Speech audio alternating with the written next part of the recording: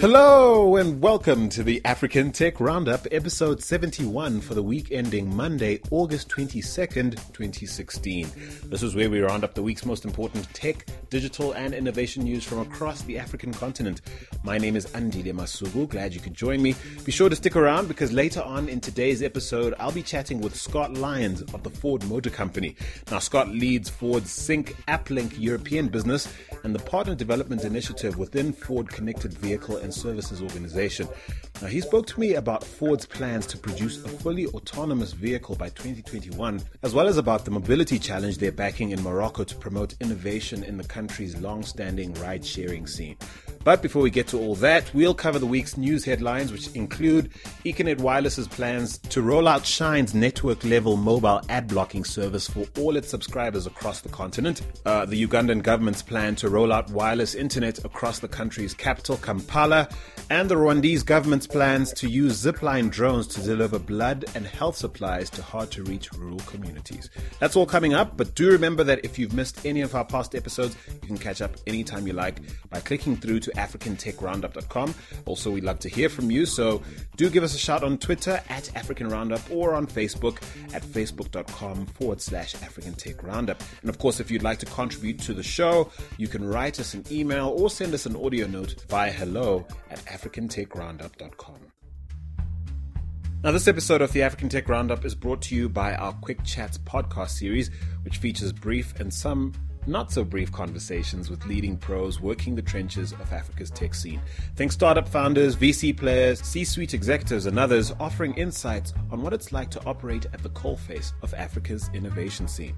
Now, to listen, simply head to our SoundCloud account at soundcloud.com/African Tech Roundup and click on the Quick Chats playlist. Now, before we get into this week's news, I need to correct something I said in last week's episode where I covered the fact that one of Andela's co-founders, Ian Aboyeji, was leaving the startup to start a company called Flutterwave. Now, my bad for giving the impression that it's a money remittance service when in fact it's a payment startup that aims to make it easier to process credit card and local alternative payments, to help global companies and merchants keen on getting in on Nigeria's domestic e-commerce scene do so with ease. Now, thanks to all of you fact checkers out there, keeping me all the way truthful. I really do love it when you guys don't let anything slip by.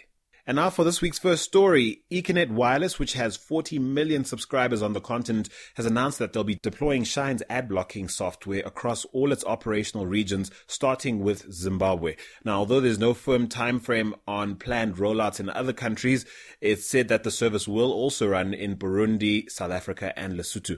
Now, this is Shine's first deployment in Africa and its third publicly announced deal following partnerships they've struck with the likes of the Caribbean mobile operator Digicel and the Three Group in the UK and Italy. Now, Shine's deal with Econet delivers the largest potential reach for Shine thus far. The service will see ad blocking turned on by default for all subscribers on the Econet network with the promise of quicker loading and cleaner web pages free from unsolicited ads. Now, Shine's network-level ad blocking does not currently target native ads, though the company claims that it does have the ability to block native ads on platforms like Facebook. Now, given the inhibitive cost of data on the continent, I reckon this is definitely good news for African consumers, but it's yet another headache for digital agencies out there, as well as online marketers looking to advertise on the web. We'll be watching very closely to see how this pans out. Now, moving along, the number of technology hubs across Africa has doubled in less than a year. At least this is according to a recent report by the GSMA's Ecosystem Accelerator. Now, the report attributes this growth to an increase in the number of investors and innovators who are growing local startup ecosystems beyond the continent's most notable tech communities. The report also recognizes the efforts of entrepreneurs, telecoms operators, and large tech firms who seem to be driving the growth of tech industries on the continent. Now, apparently, a total of 314 tech hubs and incubators were identified on the continent, which is more than double the number of hubs identified by the World Bank last year. Now, while this could be a result of different metrics, it could signify an upward trend in startup incubations, which I'd say is a positive sign. Given the rough year that hubs had in 2015, you might recall there were several high-profile closures in that space, including Zimbabwe's Hypercube, the Impact Hub in Johannesburg. You might also recall 88 miles per hour, another incubator with spaces in Nairobi, Cape Town, and Lagos, announced that it was taking a break from investing in any new startups. So it was definitely a tough year. And so, like I said before, I guess here's to hoping that that number signifies a trend towards growth. It certainly all remains to be seen.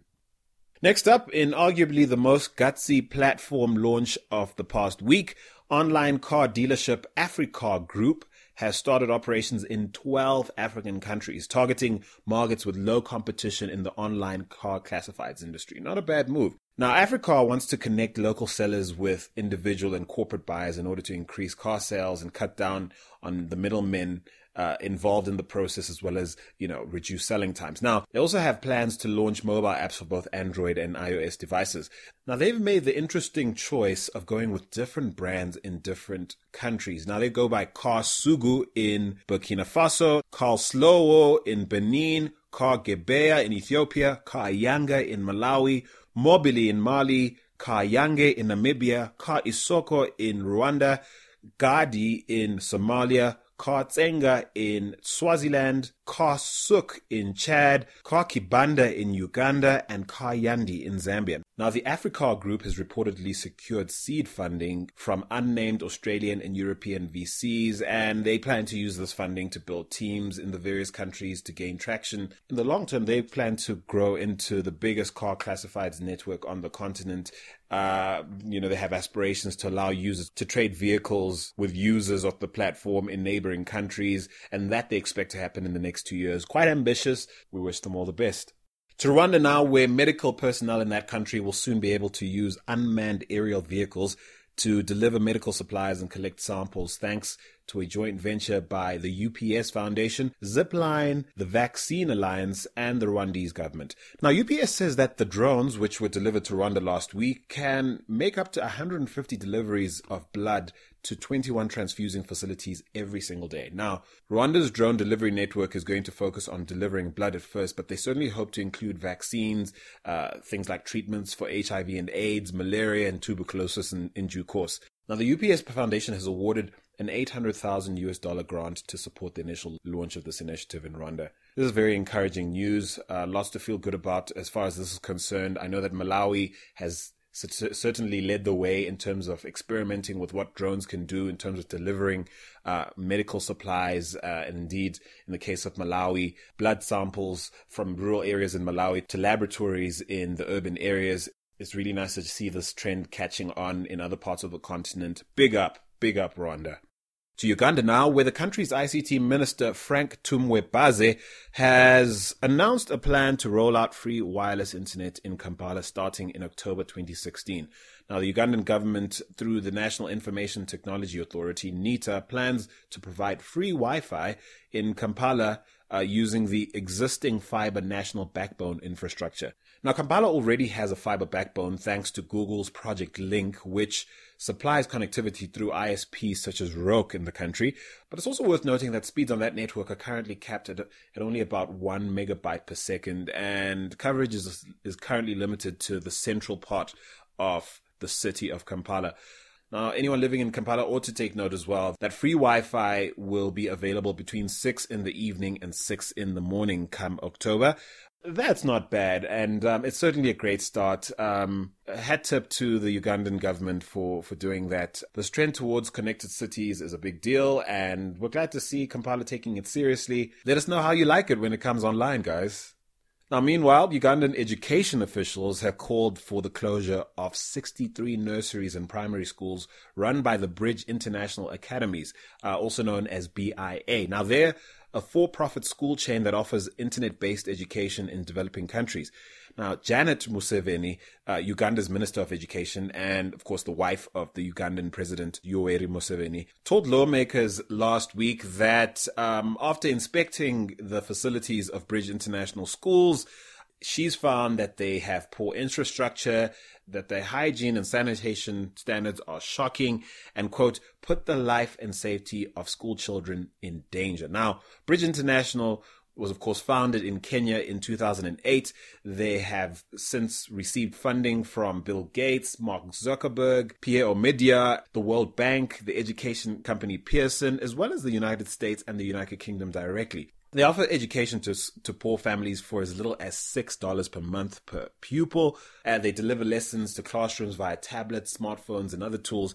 Now, they say that their mission is to bring education to poor communities in places like the poorest parts of Africa and certainly Asia. Now, when they first came online in 2008, they were celebrated as a very ambitious solution to, the developing world's lack of education resources. Now, Uganda, Kenya, and Liberia host hundreds of Bridge International schools, but of late, unfortunately, those schools have been getting a bad rap. They've been accused of hiring poorly trained teachers, using facilities that are less than adequate in order to keep costs low. People are saying that the teaching plans are far too scripted and certainly do not meet the basic requirements of education in the countries where they've rolled out. And then there are other critics who have criticized what they consider the company's trend towards the privatization and outsourcing of education in general. Now, last year, over 100 organizations in Kenya and Uganda signed a statement criticizing the World Bank's support of these schools. Now, in response to this latest wave of criticism in Uganda, Bridge International has come out saying that they're sincerely concerned about the Ugandan government, quote, threatening to force 12,000 Bridge children out of school and 800 Ugandans out of work. I have no doubt that this issue is far from over. We'll definitely be keeping an eye on this one for you. To Nigeria next, where the country's Securities and Exchange Commission has decided to outlaw crowdfunding for business purposes. Now, the country's Director General of the Securities and Exchange Commission, the SEC, Munir Gwazo, has come out saying that he's aware of the growing interest among Nigerians to use crowdfunding to raise business funds, but that the practice currently violates certain provisions of the Companies and Allied Matters Act, as well as the Investment and Securities Act.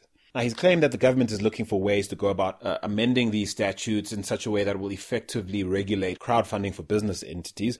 But one has to sympathize with lawmakers in this modern age. They have to protect the public from rogue elements that seek to use technology to harm people in unprecedented ways, while at the same time doing their best not to stand in the way of progress and innovation. It's a tough job. And, that said, it's hard not to see how this pronouncement disadvantages Nigerian business innovators who might have used crowdfunding to accelerate their progress. I guess here's to hoping the government does its best to enact laws that will make crowdfunding for business purposes possible sooner rather than later, and that this posturing on the part of government in Nigeria isn't aimed at hindering democratization or designed to protect the financial services industry from disruption.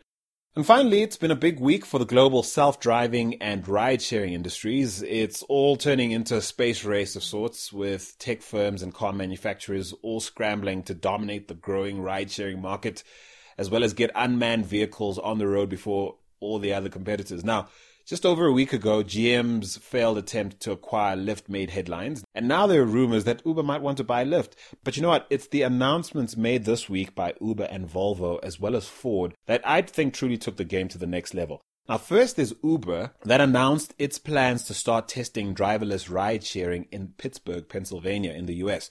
Now, this is set to happen in the next few weeks. So the plan is when Uber riders hail a cab in that city, they could very well be sent a driverless Volvo XC90 to pick them up in order to be ferried to their destination, all for free. Now, this experiment forms part of Uber's $300 million project to launch autonomous Volvos in Pittsburgh, and it's being co-founded by both Uber and Volvo. It's no doubt the most aggressive implementation of autonomous driving so far, especially when you compare it to the modest commitment made by Ford last week to produce a fully autonomous vehicle by 2021. Now, it's worth noting that for Uber and Volvo's pilot project in Pittsburgh, a person will still be sitting in the driver's seat, ready to take over in case the computer fails. I suppose the last thing they want is for their cars to lead to injury or death, a la Google car or Tesla. Now, in this week's discussion segment, though, I chatted to Scott Lyons of the Ford Motor Company. Now, Scott leads Ford's Sync AppLink European business and the Partner Development Initiative within the Ford Connected Vehicle and Services organization. Now, we chatted about Ford's plans to produce a fully autonomous vehicle by 2021. I asked Scott to share what he makes of the disruptive influence of tech firms like Google and Uber on the traditional car manufacturing business, and I asked him what strategic thinking went into choosing Morocco as the place to sponsor a mobility challenge to promote innovation in the ride-sharing scene. Take a listen. Scott Lyons, welcome to the African Tech Roundup. Thank you very much for having me. It's a pleasure. What exactly do you do at Ford? I have a really unique role at the moment in terms of what I do. So my focus is very much targeted towards working with startups. So because we have a technology called AppLink that allows basically smartphones to connect to our vehicles, and for applications that live on those smartphones that are appropriate to use while driving, those can actually now tap into vehicle data, to our embedded voice rec engine that's in the vehicle itself, and allow the driver to interact with certain applications like, for example, Spotify, to say, I want this playlist, I want that playlist, to use the touchscreen in our devices, in our vehicles to deliver certain experiences. So it's quite a unique approach in terms of how we work with developers. So I'm focused on engagement within that space. Now, I know you're based in Berlin. How intimately involved are you with the tech and innovation communities on the African continent? Well, at this point, not enough. I really am looking towards engaging more with, specifically with startups within the South Africa market next year. What we've been doing over the last couple of years, and I've been at Ford now for about 3.5 years, is we've been focused on building up our ecosystem within the European market. And now that ecosystem is kind of, let's say, established, we're now looking towards other markets, which include South Africa. So you'll definitely be seeing more of me next year when I'll be spending some time there. Right. Now, in the wake of Lyft turning down GM's offer to buy them a short while ago, there's fairly exciting news that Ford announced this past week regarding not one, not two, or even 3 acquisitions, but 4 corporate purchases aimed at making Ford a Ford to be reckoned with, not just in the ride-sharing industry, but in the driverless car space. And so that's presumably to keep the pesky folks at Google and Apple from getting there first, right? Well, Google and Apple obviously are kind of going down their space and certainly wouldn't want to comment on anything that they're doing. But as you rightly pointed out, there's a lot of activity in this area. So the announcement that we made last week focused on a couple of investments, but also an acquisition in Israel. So it's basically a mix of different things that we announced. But clearly, everything that we're doing at the moment is very focused on delivery, to our strategy. So I think it's a really exciting space at the moment in terms of what our announcement focused on. Level 4. SAE level 4 capable vehicles that will literally deliver kind of ride hailing or ride sharing services is really, I would say, a major step. And what I kind of like to say is that, obviously the automotive industry has been disrupted by a lot of startups and a lot of new entrants into this space. But now it's time for us to disrupt the automotive industry and to kind of step way ahead now and basically put a real, foot in the ground and say, hey, listen, in 5 years' time, 2021, we plan to have this available. I think that's a pretty big move on our part. And is this driverless car craze the new space race for the car manufacturing industry, do you think? Well, I mean, of course, it's a really big topic. I get asked about it all the time, and I think it's clearly of interest to a lot of people because it's always been considered to be this futuristic Jetsons-style experience. And now that it's actually coming to fruition and it's actually within, a 5-year time span, I think does make it something that's within reach and that people can now start to really fathom, I could actually get into this vehicle and be driven. The fact that, we've announced that the vehicle that we're targeting here will not have pedals, will not have a steering wheel, I think kind of blows some people's minds. And that's really exciting. You guys recently launched a mobility challenge in Morocco, yes. Looking to shake up their ride-sharing space. Tell me a little bit about why you chose to test your ideas around that in North Africa, specifically Morocco. Well, so, and unfortunately, I've never been to Morocco, but I've always wanted to go. It's definitely on my target list. But from what I understand, based in the Moroccan kind of space of how people get around, a lot of people actually share taxis, from what I understand. And that you could actually conceivably get into a car, and there could be 3 different taxi meters in one car. The guy would wait for more people to be picked up, and then off you'd go. And so I think what we're looking at doing is saying, well, does that actually benefit the customer? Does it actually, from a financial perspective, give them the best possible deal? And is it actually very effective in terms of getting you from point A to point B in the quickest and, shortest amount of time? So we decided to focus on Morocco because, we think that there's an audience there that's interested in obviously doing this. And clearly there's a number of entrepreneurs in that space that may want to disrupt that whole area. And so what we're doing is giving these developers a platform to potentially bring their ideas to fruition. Obviously through the competition, but also through the different prizes that we have, offering money and other types of things. I mean, ultimately, these challenges that we do, and we've done them around the world. In fact, we have one coming up also in Berlin in early September, an AppLink Mobility Challenge, is to really give developers a platform to showcase what their technology is all about, but also have the possibility of working with Ford. So we like to say that, hey, there are a number of different outcomes for participating in these challenges. Of course, there's the opportunity to win money, but secondly, there's also the opportunity to potentially, of course, work with Ford, be acquired by Ford, simply license their technology to us, or simply just work with us and bring their technology out into that particular market. So clearly a very good opportunity for developers in the Moroccan area. I think generally, the African market is super interesting for us. And I think, based on the fact that, we're kind of looking at mobility as kind of the growth engine for Africa. And, this concept of sharing, makes a lot of sense. We've obviously announced a number of different initiatives there in terms of our experiments, which I think really do prove a point that, Africa is a very important market for us and will continue to be so for the foreseeable future. And so what do you say to people who are skeptical about Ford's ability to innovate fast enough, or at least keep up with the likes of Uber and Lyft, who are not just content to sit back and own ride sharing as an industry, but sort of encroach on a business that's traditionally been left up to biggies like you guys and GM and all the other major manufacturers? Sure. I mean, listen, I wouldn't want to speak on any of their behalfs, but I can only give you the perspective from the Ford side of where we are. So I think generally, there's obviously a lot of disruption, as I mentioned before, that's happening in this space. I think that's really, really good for everybody. I think ultimately, people and different companies like Lyft, GM, Uber, etc., are really pushing the boundaries, and I think that that's great.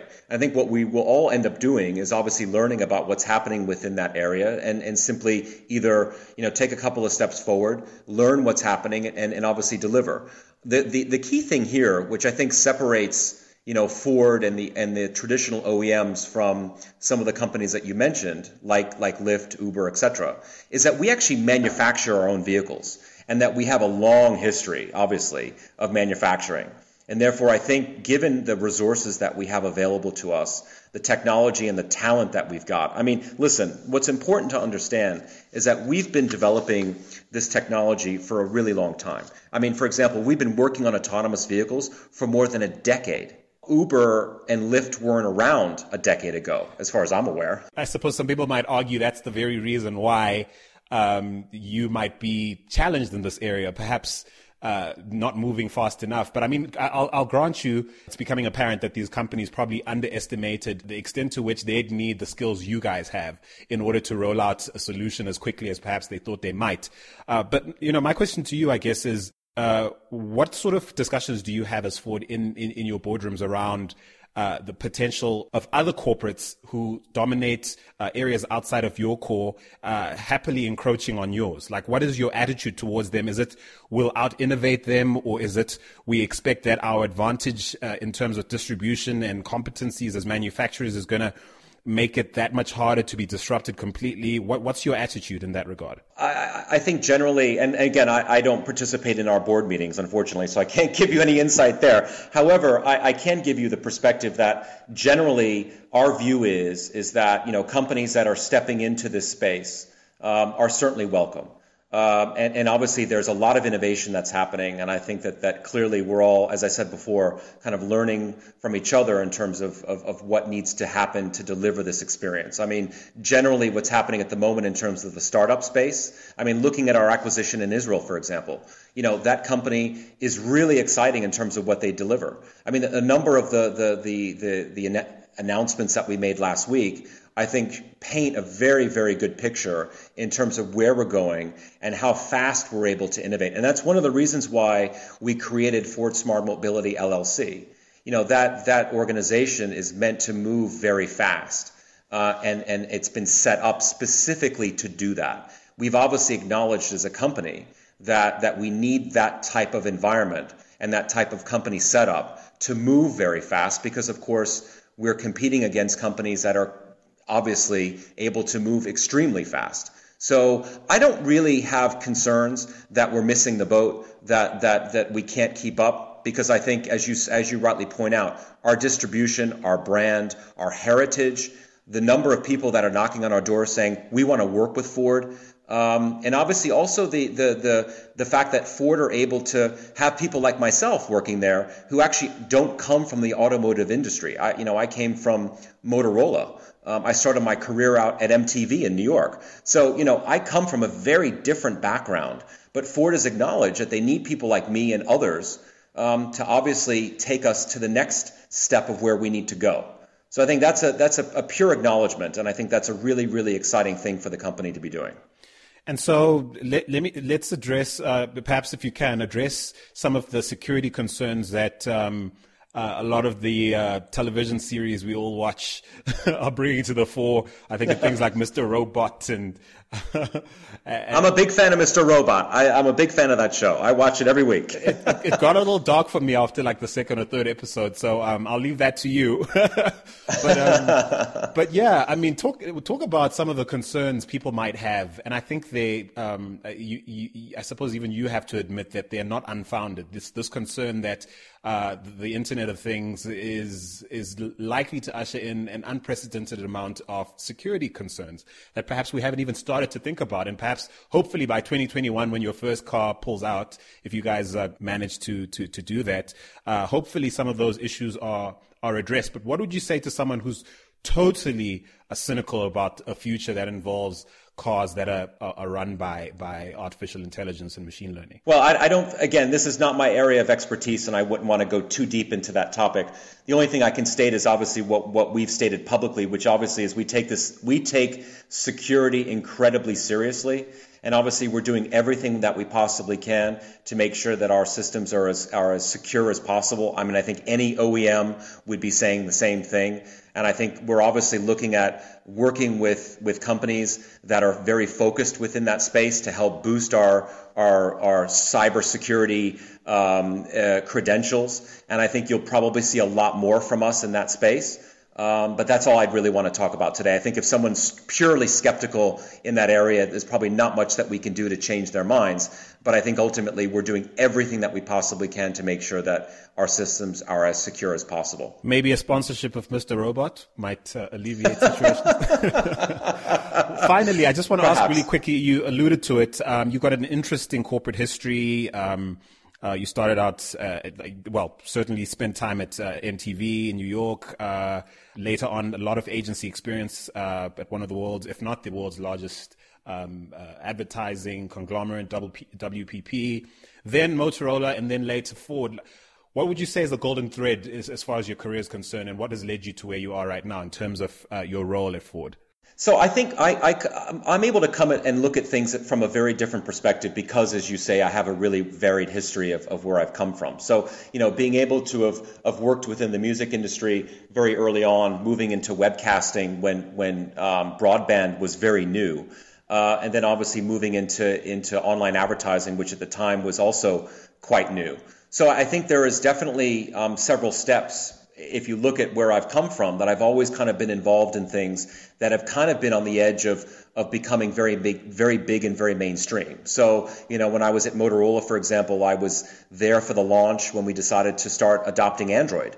And in fact was of course, out there pushing Android. And if you can believe it, a lot of the developers that I was speaking to were kind of like, Android, is that really going to be a big thing? Seems to be, we only live in an iOS world. So, I guess the reason I decided to kind of make a switch and move into automotive is simply because it made sense.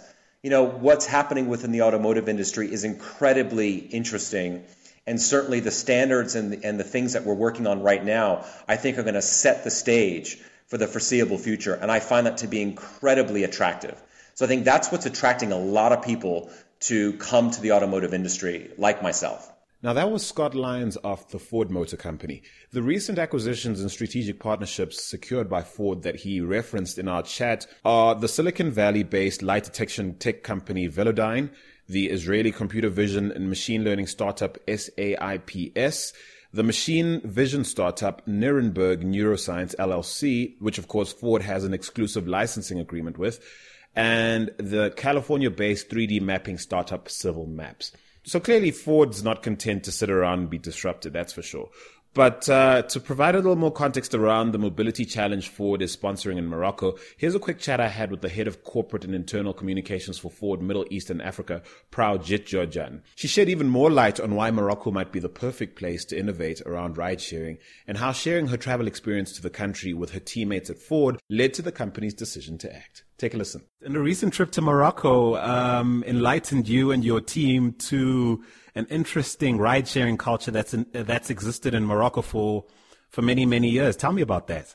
Yeah, so I actually was, fortunate to had a chance to visit Morocco earlier this year on business trip. And during my visit, I got into, taxis, just kind of going around the city, and I found out that they in Morocco, there has been like a long time ride-sharing culture in Morocco. So I got into a taxi, got into a fight with the cab drivers because he obviously stopped and pick up other passengers along the way. And I was, refusing to pay. I was refusing to pay the full fare. And then he was telling me, look, ma'am, here's how it works in Morocco and also in other parts of Africa. It's not only in Morocco, apparently. So he told me that in his meter, you can press 1, which is for passenger 1, and 2 for passenger 2, and 3 for passenger 3. So the fare is really depending, upon when you're being picked up and when you're actually getting out. I didn't believe him. I actually went back to the hotel, asked, the hotel manager, and they were laughing at me. I see. And so this idea sparked what would later become Ford's idea to challenge app builders in Morocco to create a more sophisticated solution around this, right? Yeah, so at Ford, we already have a number of projects around mobility solution. So one of them is Innovate Mobility Challenge, which we run around the world, and we have been doing this, in 15 countries already. And this is the first time that we're doing something in Morocco. So I found, the share riding culture in Morocco and in Africa very fascinating in a way that this has been a long time. It has been existing for quite a long time, even before the birth of Uber and Lyft, right? So Africa has been doing this even before anywhere else in the world, in any other region. Yeah, so I thought that it would be good for us, from a Ford perspective, to actually learn about what do they do in Africa, especially they just use, just basic, simple technology in a taxi, and it still enables share riding culture, for the population here. And I kind of figured that it could be a better solution for people, especially for passengers like me, to actually pick, the companies who I want to ride with. And also in Morocco, there's a lot of, if you are a woman, right, you actually want to be able to share the ride with other women passenger, female passenger. So I thought that it could be a good idea to actually have something to help passengers, to pick their own company for the ride. So finally, I'm curious about the entrepreneurial culture that sounds like it exists at Ford, where someone like you could be on a trip to Morocco, discover an interesting trend, take it back and share it with with your colleagues, and then from that an idea spawned to sort of harness a trend that could potentially become something special. Talk me through the process around an idea becoming an actual initiative on the ground as far as Ford's concerned. Absolutely. So, at Ford, innovations is actually, driving in every part of our business. And our CEO, Mark Fields, always, encourage all of us employees, whether your job is where you are sitting, to actually think outside of the box and looking into, everything that we can to innovate, and move along the curve of the innovation. So for me, I think this is something, really cool working for Ford. Like, I got onto a business trip. I found something really, fascinating. I came back, told my colleagues in the U.S., and they were interested. And we were like, okay, you know what? We can actually learn so much about this. And I think, everyone at Ford is actually feeling the same way, like I do, that we can always bring the personal experience that we found and share with the team, and then that might become, something big. Many, many thanks to both Scott Lyons and Praojit Georgian of the Ford Motor Company. Now, remember that Ford's mobility challenge to create apps to help Morocco's taxi drivers fill seats and indeed to help passengers enjoy faster, safer, and more cost-efficient shared rides is open to coders from anywhere in the world. To get more information and to participate, head to code4cabs.devpost.com. That's code4cabs.devpost.com. Now, there's $15,000 up for grabs, and if that sounds worth the trouble to you, be sure to sign up. And so once again, this episode of the African Tech Roundup is brought to you by our Quick Chats podcast series, which features brief and some not so brief conversations with leading pros working the trenches of Africa's tech and innovation scene.